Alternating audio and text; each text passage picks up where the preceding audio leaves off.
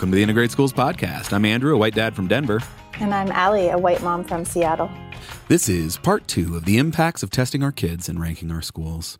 And while obviously no one could ever replace the late, great Courtney, my former co-host, I also recognize that having people to think through these topics with me and help me interview our guests is incredibly important. So for the next couple of episodes, I'm going to be joined by various people from the Integrated Schools community. They'll share their thoughts, their stories, and also help me interview our incredible guests. Today, we have Allie. Allie, tell us about yourself. Sure. I live in Seattle. I've lived here for 21 years now. I've got 2 kids. They are 8 and 9, and they go to a global majority school near our neighborhood. I got involved in integrated schools about 2.5 years ago, and I am our Seattle chapter lead. I also serve on the parent advisory board. Yeah, you've been a huge part of the organization for certainly as long as I've been around. And I think you wrote what is our most widely read blog post called The Problem with Great Schools. And wondering if you can tell us how that piece came to be. Yeah, we actually switched schools. So we first started sending my older, now 9-year-old, to our neighborhood school, which was actually pretty white. It was about 75% white at the time. I think it still is. It's often called private school of the public school system. Yep. We didn't actually know that so much when we bought the house. We bought the house way before we had kids. And so we just sent our son to the local school and kind of didn't think more about it. And it was fine. Then when my younger one was ready to go to school, we had an opportunity to tour another school very close by that was not the, quote, private school of the public school system. I think at the time, maybe it was rated a 3 or a 4 on grade schools. But we had an opportunity to tour it because of a program it had for my younger son with low vision. And we did, and it was a really special place. We felt that it looked more like the world. It had a lot of different kinds of diversity. It had both racial diversity, economic diversity, as well as different abilities. There are some kids receiving special education services. My sons would see kids with white canes for vision. They would see some kids in wheelchairs. And we felt that there's a lot of different ways that they needed to understand that the world wasn't the pretty white bubble where we were. So It was a tough choice, but we decided to move my older one and start my younger one there that year. That was 3 years ago now.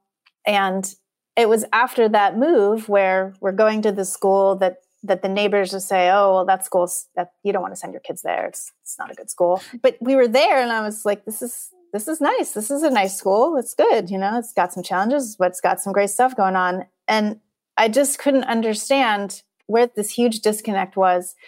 And particularly like the rating systems, like what was going wrong here that the school was by the account of that number, like a bad school.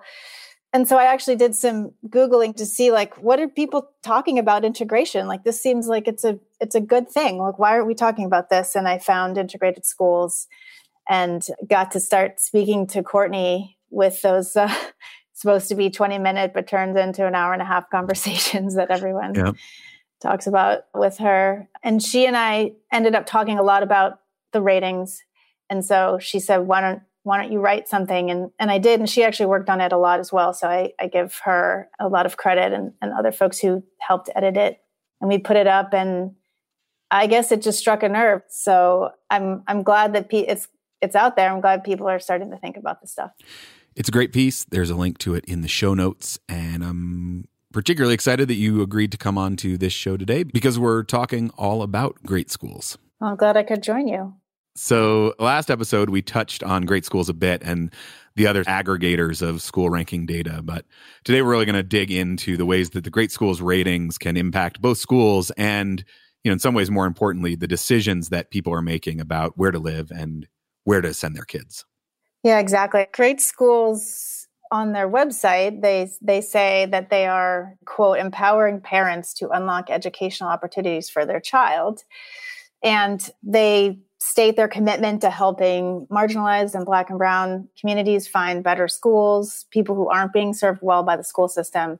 So I think these kinds of conversations, they're a jumping off point. They are a starter for a lot of really interesting and challenging issues. In the past, we have avoided even mentioning their names on the podcast at times because, I think in many ways it feels like Great Schools contributes to the smog that we talk about, right? The problematic ways that we discuss quote good and quote bad schools.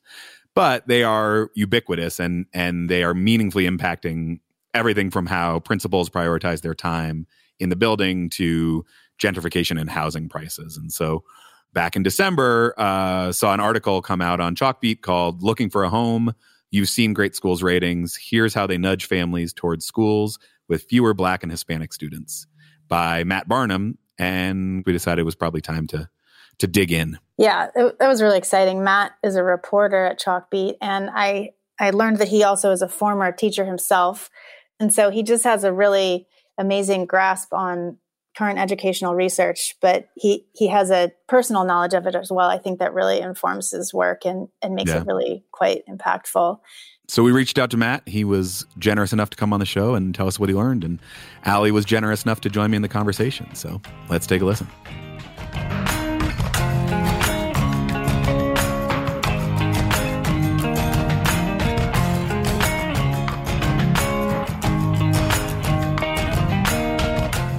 We can just start by you introducing yourself.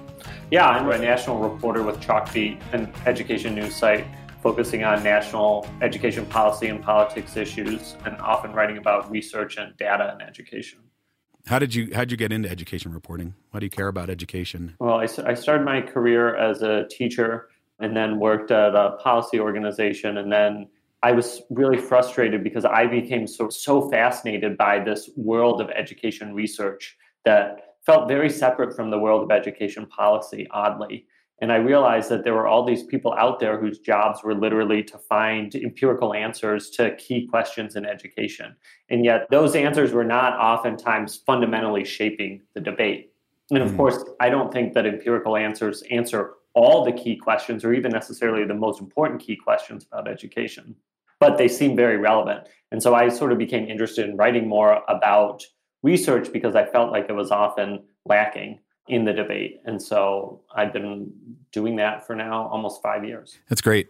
Maybe you can tell us a bit about this Great Schools piece. And maybe the first place to start is, why does Great Schools matter? Yeah, so I became interested in them when I realized that if you Google virtually any school in the country, one of the first things that is going to come up is their Great Schools profile and their 1 through 10 rating. And that was really striking to me. And they get tens of millions of views on their website each year.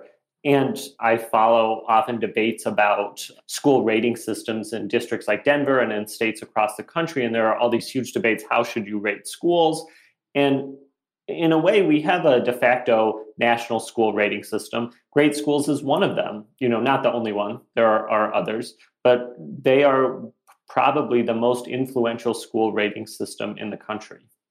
And so I was like, well, this deserves more analysis to see what is going on underneath the hood of these rating systems. Now, Great Schools came about in the late 90s, and they started in California, and they started rolling out across the country. And now they're in every single state, and most public schools in the country get a 1 through 10 rating system. So I guess in some ways, the local conversations about how to rate schools become maybe not irrelevant, but less relevant now that every school has a Great Schools rating, I guess, depending on who is actually looking at those Great School ratings. So, Matt, do you have any sense of who actually uses Great Schools, the demographics, race, class, et cetera? That's a good question. Great Schools has provided me with some data on this, and they have some data showing that a large share of their users are low-income families. Now, I think it was not the majority. And it's a difficult thing to say, well, what does it mean to be a user? Their definition, I believe, was based on accessing their website. Right, which implies that it's not looking at the use through Redfin, Zillow, et cetera. That's right, yes. So I asked for data on the users of Zillow, Redfin, and I didn't get data. Great Schools didn't have access to that data. Zillow did not offer me anything. So I think that is an important point. We would expect that folks who are accessing these real estate websites, maybe that's a more affluent demographic. And there's a good chance that more people are seeing at least the first cut of the Great Schools ratings on those real estate websites than on Great Schools website itself. Right. But I did speak to low-income parents who did say, I used the rating and it really helped me find a better school for my kid. I was looking at schools all around that were 1s or 2s, and I found a school that was a 5. And that may not sound great, but that actually made a very big difference for me and my family. And so Great Schools, they can point to demonstrable efforts to reach low-income families and families of color so they can use their ratings. So there's this fundamental question of who is seeing the ratings. And we have, I guess, some data showing that, at least on the website, there may be some usage by a diverse set of families. But one could certainly imagine that that proportion shifts more heavily towards wealthier families if you include the people seeing these Great Schools ratings through other places they show up, like real estate websites. That's right. I think one other point is that access to the ratings, access to the website, and this is another area where Great Schools has made efforts to make sure their website is clear and accessible. If you look at Great Schools, compare that to the average state rating site, Great Schools is much more easy to navigate. Their website fully translates into Spanish in an easily accessible way. But there is a very important distinction between being able to access the ratings and being able to actually use and leverage the ratings. Right. So if you're a family who doesn't have the means to move into an area where the higher rated schools are, and we know the higher rated schools are in more affluent areas serving more affluent students, you can see where the 10 rated schools are all you want, but how far does that get you? Right. So now, again, I talked to low-income families who did use the ratings to choose among schools in their area, but there is a limit of how far that can get you. Right. So they say that their data is provided in order to help parents choose better schools. Yep. Is there any research to indicate that that's actually effective or that that's true at this point? So there is a study, and this study hasn't been fully published, but there is a summary of it that exists, done by credible researcher Peter Bergman of Columbia University, that looked at what happened to families who used federal housing vouchers when they were given access to the Great Schools rating as part of the housing voucher website versus families who use federal housing vouchers but didn't have access to the Great Schools rating on the website. And so that study found that families who did have access to Great Schools ratings chose schools that were more highly rated on Great Schools. So families offered Great Schools ratings ended up in areas where schools earned an average rating of 4 as opposed to 3.7. So the rating went up by 0.3. So that's small, but it's real and was statistically significant. The study is not able to follow those students to see whether that actually changed their achievement trajectory. Did they actually learn more? Now, to the extent that the ratings are accurately capturing school quality, we would expect that to translate into gains in student learning. And that's a good point, right? Like, if the ratings are actually capturing school quality is an if. Yep. And so I wonder if it would be good to talk a bit about what makes up these Great Schools ratings. And my understanding, at least, is it's primarily test scores, but at least for Great Schools, the rating is largely based on proficiency scores versus growth scores. And so maybe we just start out with a quick, what is proficiency and what is growth? Yeah, right. So basically, proficiency is the percent of students who score proficient, however the state measures the proficiency bar on a state exam. So in every state, they have their own exam, and they'll give a student a score, and they'll say whether that student clears the cut score for what they deem as proficient in that grade and subject. And that's like a snapshot in time. This kid, regardless of where they showed up. Exactly. Do they know the material they're supposed to know for third grade, or don't they? Right. So a test of mastery. It doesn't tell you where a student came in and how much they learned over the course of the year. Right. A number of researchers have made efforts to say, okay, well, how can we actually measure how much students have grown or learned year over year? A growth measure. And that's through complicated statistical metrics to say, essentially, compared to other students who started out at the same level as this student, how much did this student improve over time relative to other students? Now, I should say that there are complications and controversies in measuring growth. One, it's a relative measure in almost all cases. It's saying, how do you perform relative to other students in the state or in the district? Two, it still relies entirely on test scores. So if you're not a fan of using test scores, using growth doesn't help. It still is just based on test scores. But it's almost certainly a better measure for how schools are contributing to student learning. Though even there, it still may not be a perfect measure of the school's independent contribution. And growth ratings are much less tied to student demographics than raw proficiency ratings. So you'll often see schools that have low proficiency ratings have high growth ratings, and the correlation is just substantially lower. And so for a long time, Great Schools was using proficiency as basically like all of their rating, right? And if your school had 80% of kids who passed the cut score for third grade math, then you get a good rating. And if only 20% of your kids pass that score, then you don't, right? Exactly. But given the strong correlation between proficiency and demographics, right, and the fact that kids enter school at different levels, exactly, we had the emergence of growth ratings. And this emergence of growth ratings and I guess the underlying correlations actually caused Great Schools to adjust their rating system, right? Right. So in 2017, they revamped their rating system. Their prior rating system was almost exclusively based on the test score proficiency rates of students at the school. And so they revamped that.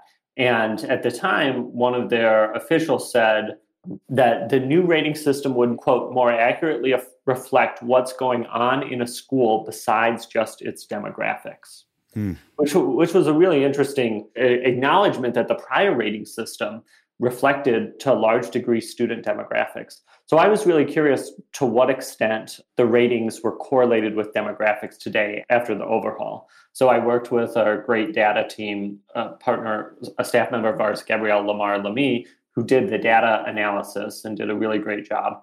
And so Gabrielle found that there continues to be this really strong correlation between school demographics and Great Schools ratings, meaning more precisely schools with more low-income students, schools with more Black and Hispanic students get lower ratings, substantially lower ratings on average.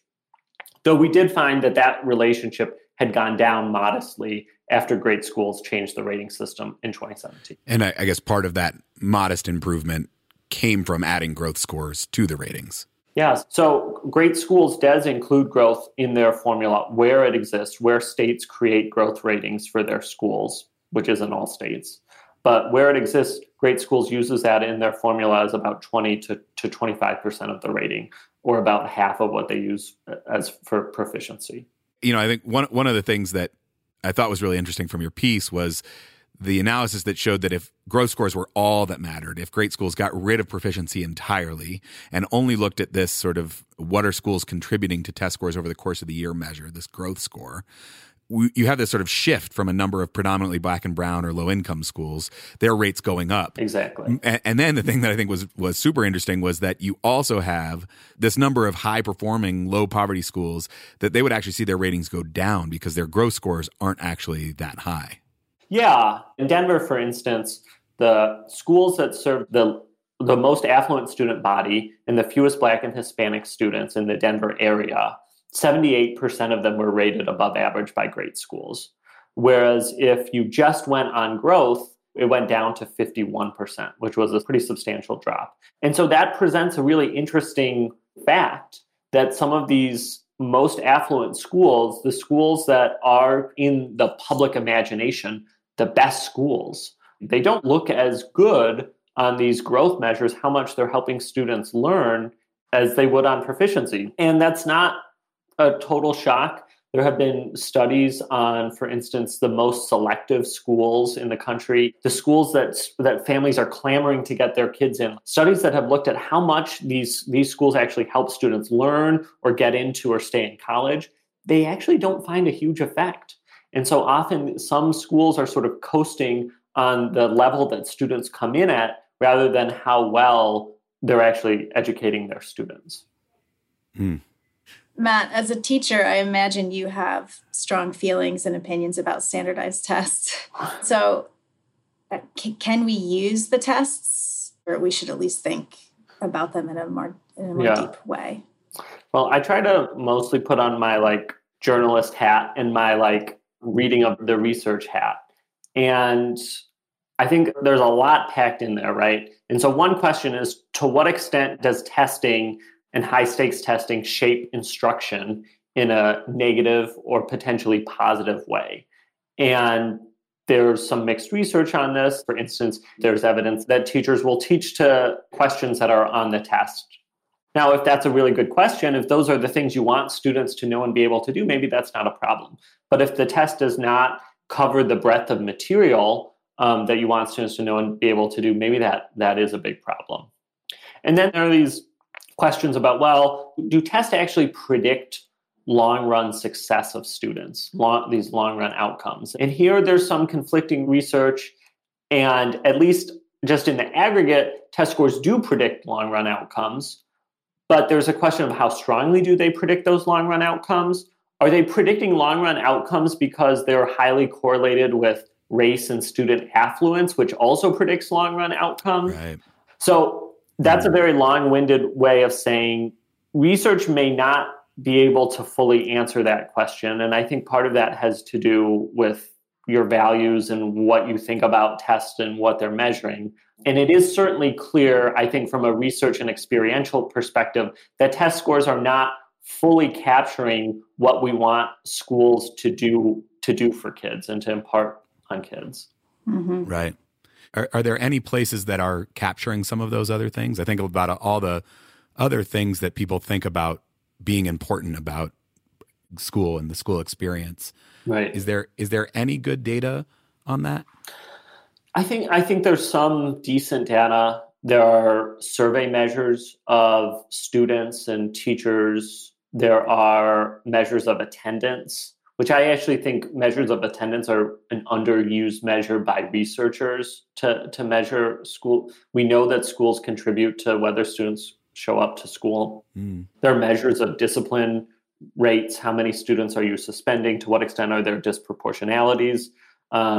Now, all of these sort of output measures, we really have to wonder if we end up attaching stakes to these measures, do they corrupt the underlying measure? Right. Do they make schools hide their suspension rates? Do they make schools inflate student attendance in some way? And then there are also measures of inputs, like how experienced is your teaching staff? Do you have high teacher turnover? How racially integrated is your school? How much does your school spend per pupil? But those also have some challenges too, because some of them are just outside the school's control, right? So if you rated a school based on how much it was spending per pupil, you're not measuring the work of the school, you're measuring state policy. If you measure them based on whether they have high or low teacher turnover, well, does that encourage a principal not to have any teacher turnover when maybe some teacher turnover is good and healthy, whereas others are bad? It's really hard to parse some of that stuff. So I think all of these measures have real complications. I think about my own school, which is rated a 2 now. Mm-hmm. And one of the first things our teachers and principal look at every year is the student survey. How are students feeling? Do they feel safe? And I'm really glad that that's the first thing that they look at. And then they do look at the test scores and the growth in the math proficiency and the English language arts proficiency. And we actually had huge growth last year. It was amazing. And I think they should be proud. But that Great Schools score still says 2. It doesn't even show up when you search Seattle. So I hear all the data that you're talking about, and then I just translate it to my school and how there's so much that I could tell people about our school that a single number absolutely can't capture. Right. Yeah, so to your point, that was something I noticed and I mentioned in my reporting. There was a school in Denver that had a really high growth rating, and it had gotten accolades from the district and from the state for its really high levels of growth for its student population, which was predominantly low-income Hispanic. And if you type in the zip code of that school in Great Schools, that school is not one that actually shows up upon first pass. In fact, there's not a single school that has that zip code that shows up, because all the schools in that zip code are not highly rated. Now, I should say you can sort pretty easily. You can look for other schools. Yeah, but you have to know that that's something you want to do, and that you're, that's right. you want to go after. I mean, my school is also a 2, incidentally. And yeah, you put in my zip code and it actually, probably 3 pages of search results before you actually find my school. And I mean, I think one interesting question I have is how much does the particularities of great schools, both the ratings itself and the structure of the search, shape decisions? And I don't know the answer to that. I think that's an empirical question, and I would love to see research on that. But it is interesting to think about how seemingly minor decisions about what are the schools that first come up when you search could shape where families end up sending their kids. To your earlier point, Allie, about this captured in a single number issue, I think that is very fundamental to not only the discussion about great schools, but just the discussion broadly about school quality and what makes a good school. And I think a lot of people, educators, parents, really recoil at the idea of a single number to capture something as complex as a school, right? On the other hand, I think also a lot of people want some summative thing, like, is this a good or a bad school? And there is demand for that. And those two things just run up very fundamentally against each other. Those are two very inherent tensions that I don't think there's ever going to be an easy answer to. We're never going to solve that tension. Well, I think about context, for example. What was the history of testing in the first place? The eugenics movement, there's been a lot of research and work on what were IQ tests designed to measure in the first place. And that history matters. It may not be the same thing that's happening now, but that history matters. And people want to know what's a good school. But in the same way, people wanted to racially profile on Nextdoor, and Nextdoor said that's not okay. We recognize that we are within a system and within a culture and a society that has some problems. I actually don't know, how does Nextdoor do it?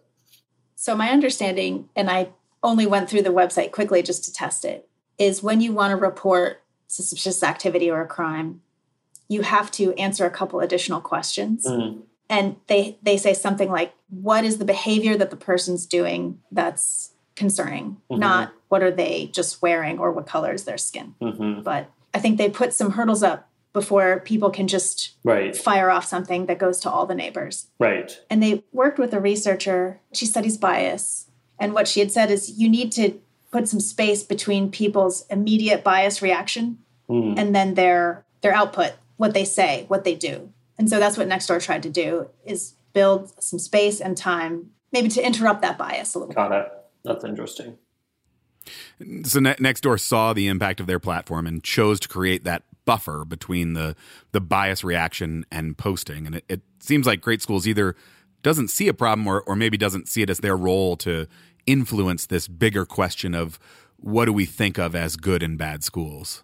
So, yeah, and obviously I don't want to speak for Great Schools, but I think it is accurate that the public's conception about what is a good school and a bad school is highly racialized. And I think we cannot get around that. I think that's just an empirical and historical fact. And if we ask the average person, what is a good school? You think about a school in the leafy suburbs where most students are white and come from affluent backgrounds. And what is a bad school? We think about an inner city failing school, right? And by inner city, we of course mean schools that are predominantly made up of Black and Hispanic students. And that long predated great schools, obviously, right? But a question is, to what extent does Great Schools want to disrupt that? Does it see its role as disrupting that? And I think our data analysis shows, at the very least, they're not fundamentally disrupting this conception that exists. And in some ways contributing to maintaining it. There's some balancing act that Great Schools is doing. Like you said, these conceptions of good schools and bad schools definitely predate the existence of Great Schools. Right. And at some point, like the success of Great Schools, I wonder if there is some bit of it that is tied to the white privileged desire for a quote unquote scientific explanation, a scientific reasoning to make the choice that that we were going to make anyway, which was for a whiter and wealthier school. And if you have to, confront this as I'm making this choice because it's a whiter and wealthier school, that feels really awkward. If you can say, oh, I'm just choosing the quote unquote best school I can get for my kid, then it's an easier choice to make. And I wonder how far great schools could push before particularly the white and privileged people who are largely responsible for driving up real estate prices and contributing to residential segregation, before they just say, okay, we don't care about your great school's data anymore because it doesn't conform to our preconceived notions. I think that is a really important point. I think there's a question of how elastic, how malleable are family school choices? And to what extent is great schools helping families choose a school versus supporting pre-existing choices that would already happen? But then that goes back to the question of, well, are families using race, or are they using test scores, or are they using race but pretending to use test scores? Right. But then it also becomes difficult when our conception of what a good school is so wrapped up in both race and test scores that are highly correlated with each other, right? And so sort of untangling all these different influences is very difficult. There was a study that I talked about in the piece, and this was a hypothetical study. So this was sort of a laboratory type experiment where participants were given a vignette and asked to choose, if you hypothetically were a family moving into an area, where would you move into? And so in one condition, they gave them information about a school district's test score growth. And in another condition, they just gave them information on demographics. And in another condition, they just gave them information on proficiency. And it turned out that people who were white and more affluent were more likely to consider moving their family in this hypothetical scenario to a more racially diverse and racially integrated area when they were given information about schools' test score growth. So again, that is what people say in a lab setting. We don't know how far that's going to get us in real life. Right. But I think that does give some reason to think that families' preferences might be somewhat malleable. Well, and we have that study that came out when great schools comes out in a city, the residential segregation starts to increase. That's like right. A house with a school that's highly rated will go up in price more than a house that's in a zone for a school that simply doesn't have a great schools rating. Even if the test scores are actually the same. So in theory, the school's test score proficiency is the same, but the house's value starts going up differently because there's a great school number attached to it. That's right. And so one, that finds evidence that families' choices are malleable and that they are really looking at these, at least some of them are looking at great schools ratings, and that was going to bid up housing prices in more affluent areas and also potentially shut out lower income families. And in that sense, increase residential segregation. And although the study doesn't look at this, potentially increase school segregation. Now, the standard caveat is, and I cover education research, this is one study. I think the methods are rigorous, but I'm looking forward to more research to understand the full effects of great schools ratings. And the other thing is, this was based on the older rating system that was more strongly correlated with race and income. We show that the newer rating system is still strongly correlated, but slightly less so. What might work better? I mean, it seems like you come down pretty clearly on growth being better than proficiency, not great maybe, but certainly a better measure of school quality. Mm-hmm. We know it's hard to find reliable data about other things that parents really care about. Right. And we know, as you mentioned, that once people know they're being measured, it affects the incentives in schools. You know, is there something that'd be better? And is there a compelling reason to think that we need to rank schools? That we need to be doing something that is not more like a pass-fail accreditation, and that there is actual value to be had from ranking schools? So let me answer that question first, which is, and I don't want to say yes or no, but I do think as a descriptive matter, that is going to happen. And I think that the genie is out of that bottle. You know, there is demand for it. There is data that does it. And if great schools disappeared tomorrow, other entities would fill that space easily.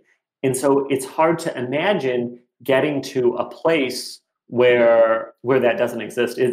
Especially in our country where there are mandated tests in grades 3 through 8. And I'll note that here it's many civil rights groups that have argued most strongly for testing and test-based accountability, and they push to maintain 3 through 8 annual testing in the most recent authorization of the federal education law. So I think the cat is out of the bag, for better or for worse. This is the world we live in now. I think the question of what to do instead is definitely not an easy question. And I hope people didn't come away from my piece thinking it was an easy question or thinking that there were clear answers.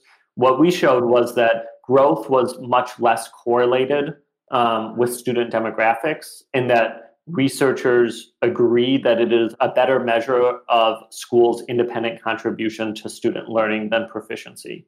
So potential alternatives, without endorsing any of them, would be you could weight growth more, you could weight it a lot more. That doesn't solve the issue of are test scores a good or the best measure of school quality.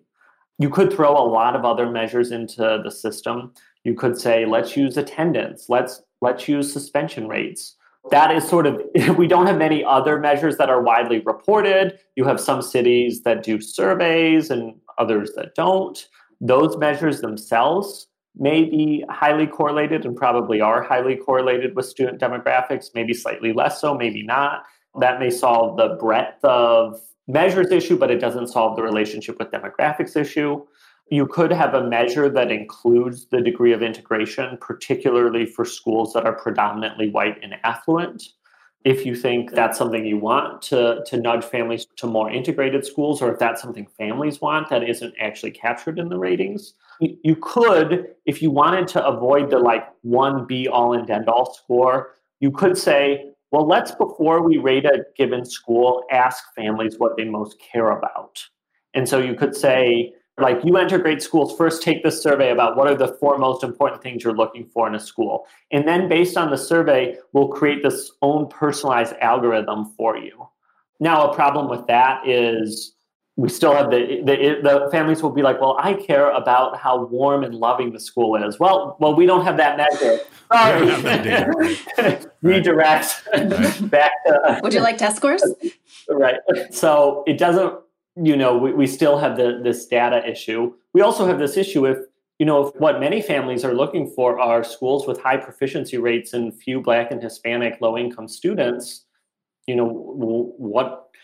that's not going to solve the issues that are raised if great schools to a large extent is giving them what they want. The survey is going to also give them what they want, but whether that's socially desirable is a separate question. At least it would be more intellectually honest. But does that move the ball forward? Probably not. Now, obviously, in this scenario, if grade schools were like, we're going to create your own personalized algorithm, they could constrain the choices of, they're not going to ask families like, well, do you want... how many Black kids do you want at your school? Right. Now, they can ask things that, about proficiency test scores that are highly correlated with that. But they can definitely potentially frame those questions in a way that also does some of that nudging, for better or for worse. Yeah, in the way that Nextdoor does nudging for people around the racial profile. So, Matt, considering that schools' contribution may not be what we think it is for these test scores, I think Jack Schneider maybe has said that, and other researchers, that it's something like 20% of a test score can be controlled, by the school. Yeah. Is there an argument to be made that this data should be used by different demographic groups differently? Like if you're white and affluent, you would look at it in a different way?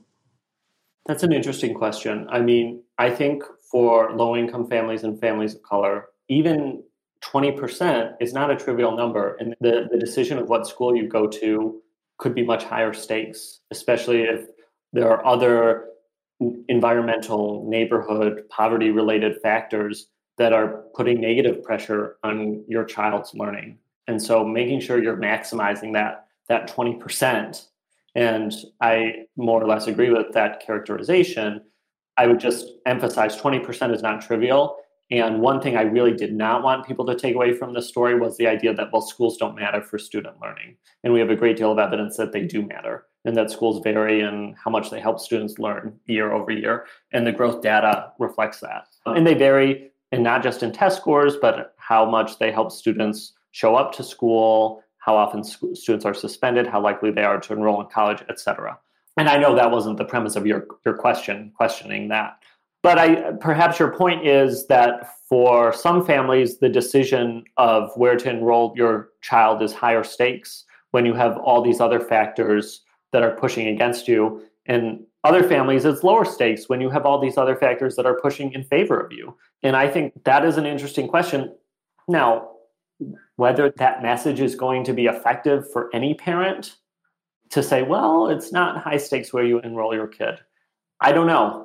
I think that is a difficult proposition, and I think it's doubtful that from a policy perspective, or even like a great schools quasi policy perspective, that argument is actually going to hold water and affect families' choices.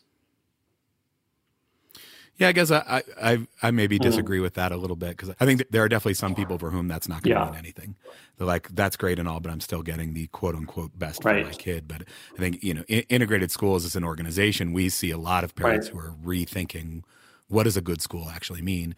What is your obligation as a member of society to the greater good? And I think you're right, the stakes are different for different families. And so I think at least we look at it, the responsibility on white and privileged parents who, the system is set up to continuously push our kids forward, continuously lift them to the next rung of the ladder, that there's a different responsibility in terms of how to use these data to make choices about schools.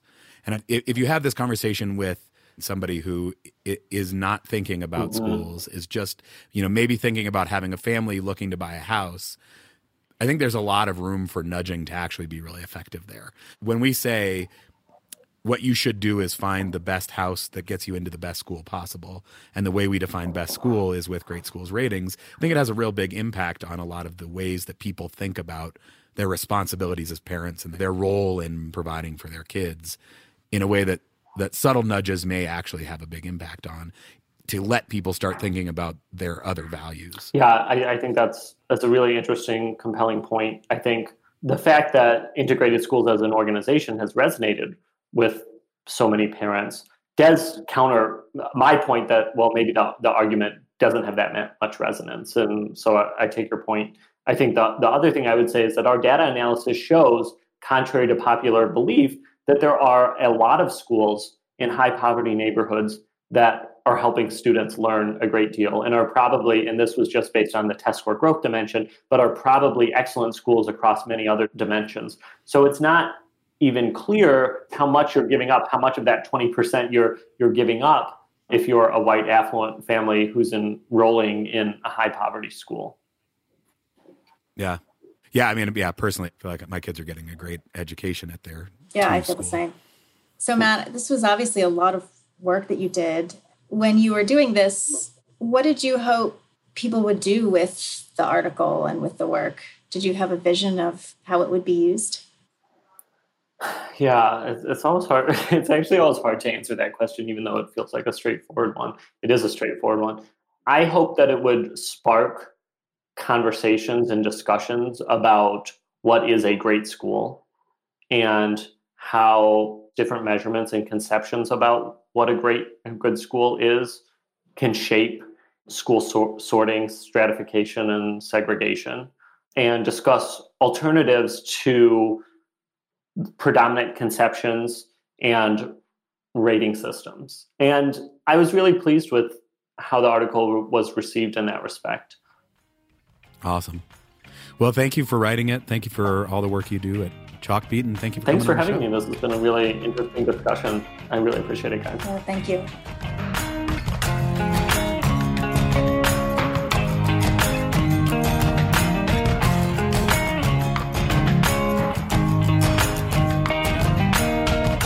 So big thanks to Matt for coming on the show, for sharing his work with us. Allie, what did you think? What stuck out to you from that conversation? There's so much, really. I think that when we talked about that 20% that schools can control, and in my mind, coming from sort of my place of whiteness and privilege, I thought, well, 20%, that's nothing. Like, that doesn't really matter that much. Right. And then I think Matt's point that if you're coming from a different place, say, that makes a big difference. Like that's a lot. It's not insignificant. No, it's not insignificant. And then it ties in well to, when we later discuss, well, maybe these numbers, these ratings should be seen and used differently by different folks, right? Yeah, what the ratings and the information call you to do is different based on your background and is different based on the sort of cushion of privilege that you have, whether or not the system is going to keep pushing you along or the system is going to try to hold you back really changes how relevant that 20% is. And so what does that mean our obligations are when it comes to looking at these ratings? Because as problematic as some of the ratings are, we can't have no accountability for schools, right? Right. I think it highlights for me this need to keep zooming in and zooming out. You might zoom in, you might look at the test scores, you might look at a school rating and ask a lot of questions like, where do they come from? How are they used? And then zoom out to the inequity forest, right? There's the trees of testing, there's the trees of ratings, and then we have to keep zooming out too, especially I think when we're white and or privileged. Yeah. What is our obligation to directing our actions towards not just the trees, but the forest? Yeah. I don't know, Andrew, if you get this question when you talk about this topic, but I do. It's often sort of like, well, what should we do instead? Like if I can't use a grade school's rating or test scores, like, what am I supposed to do? All right. You start with, here are the problems with the ratings, but it's like ripping the rug out from under somebody. They're like, all I'm trying to do is get my kid into a good school because that's what it means to be a good parent, is to give my kids a good chance at a good future, which I do by giving them a good school. And I think both last episode with Jack Schneider and this episode sort of tells us maybe those measurements are not telling you what you think they are. That the average test score of kids at a school isn't actually telling you that much about how your kid is going to do in that school and what things your kid is going to get from that. And it's kind of terrifying as a parent, right? Like it's like, then what? Now what do I have to do? Because I think part of it is the weighing of all the various factors that go into a school decision. Some of it is convenience. Some of it is I can't actually get my two kids to two different schools on opposite sides of the city at the same time. So how much do I weigh that? There are all these various competing things, and figuring out how to weigh them is really both challenging and sort of terrifying because it feels like the stakes are really high. And that I think pushes this drive for something like great schools. And like Matt says, if you get rid of great schools tomorrow, something else is going to take its place. There is a desire for this reassurance that you are doing right by your kid, and that means you're sending them to a quote unquote good school. Yeah. And great schools didn't create these systemic issues themselves. Like the bias existed, the racism existed, the systemic problems have existed for a long time. So in a way, now that we have this data, we have something to start talking about. We can sort of shine a light on the data like Matt has done and say, why is it like this? And I think then I myself find I can kind of get into the weeds on this stuff and I can geek out it and talk about like, well, I guess we could use not just proficiency, but growth, right? Like that would be good. Maybe we should do that. And I start to get into a lot of these problem solving and solutions. And I think it's often a white way of thinking about problems and solving them. And I myself will start to hide in that kind of discussion. And I found that then I really have to bring myself back to sort of more that inequity forest, right? And also like just the personal stories. I find when I'm telling people about our choice and the move that we made. And then now, like you and I, we both have kids at these 2 rated schools. By all accounts, they should be terrible.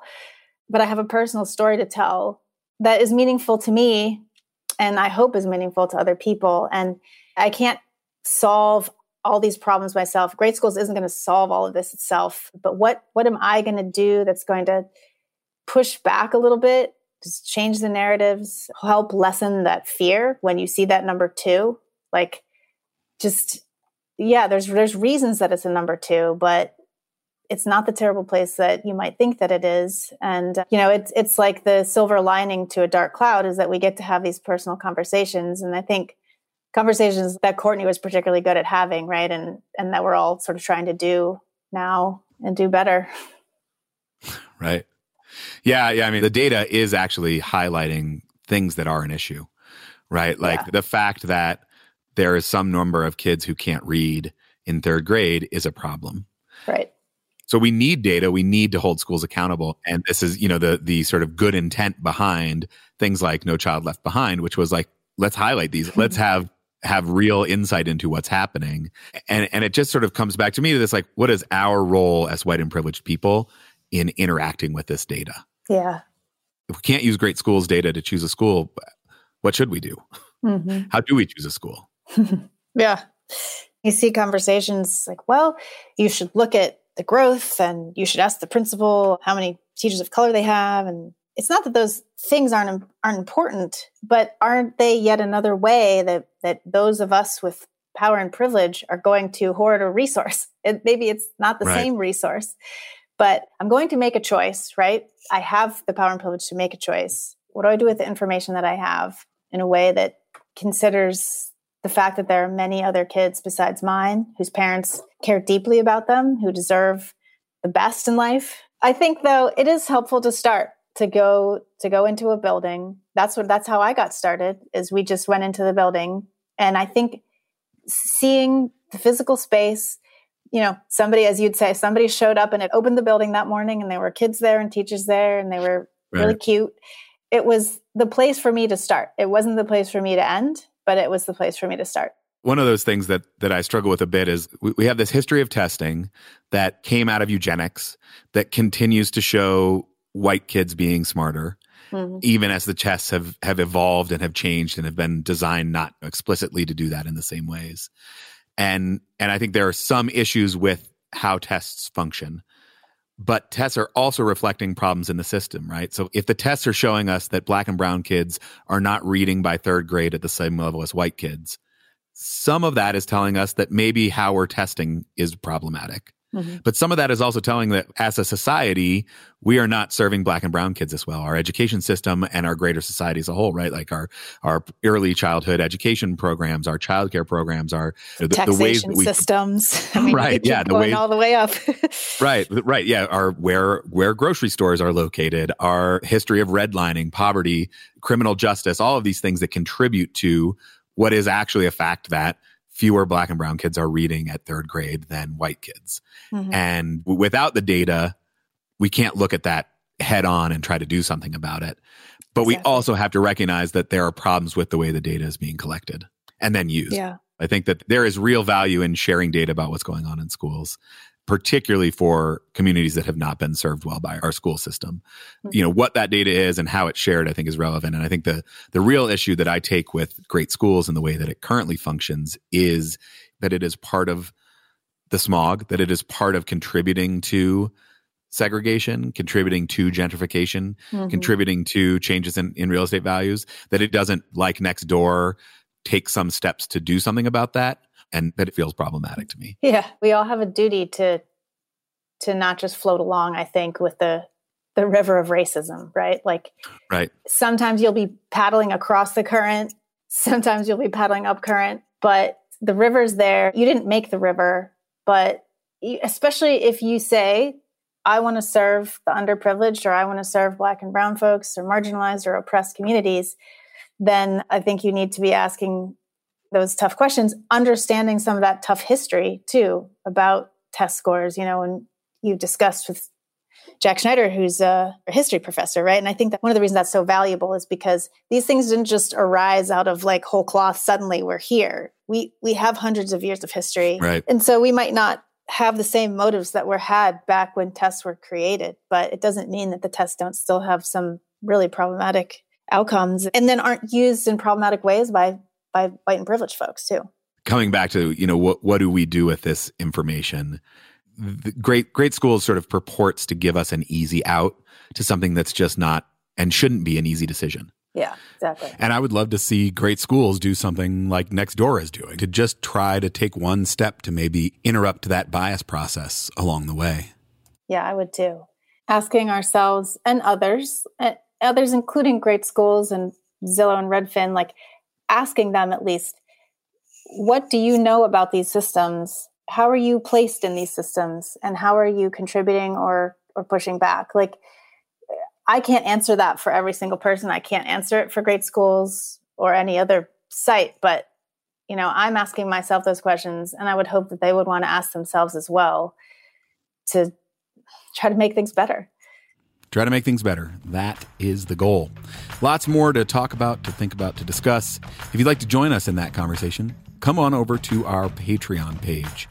Patreon.com/integrated schools. There's a link in the show notes. You can discuss on the forums. You can sign up for our podcast happy hours, a monthly Zoom call where we get a chance to talk about the podcast or anything else on your mind. And you can help support this all-volunteer effort. You may notice that we don't try to sell you things, and we'd really like to keep it that way, but we can't do that without your support. So anything you can give, we would be incredibly grateful. Well, Allie, thank you so much for coming on, for joining me for this episode, for the conversation with Matt, and for all you do for Integrated Schools. Thank you, Andrew. It was a pleasure to speak with you and Matt and be able to share my experience with you guys. If you enjoyed the episode, leave us a rating or review, share it with your friends. If you hated the episode, that's okay too. Send us an email. Let us know about it. hello@integratedschools.org. And be sure to check us out on social media. We're on Facebook. We're on Twitter. We've got a great Instagram page @Integrated Schools. And as always, grateful to be in this with you as we try to know better and do better. See you next time.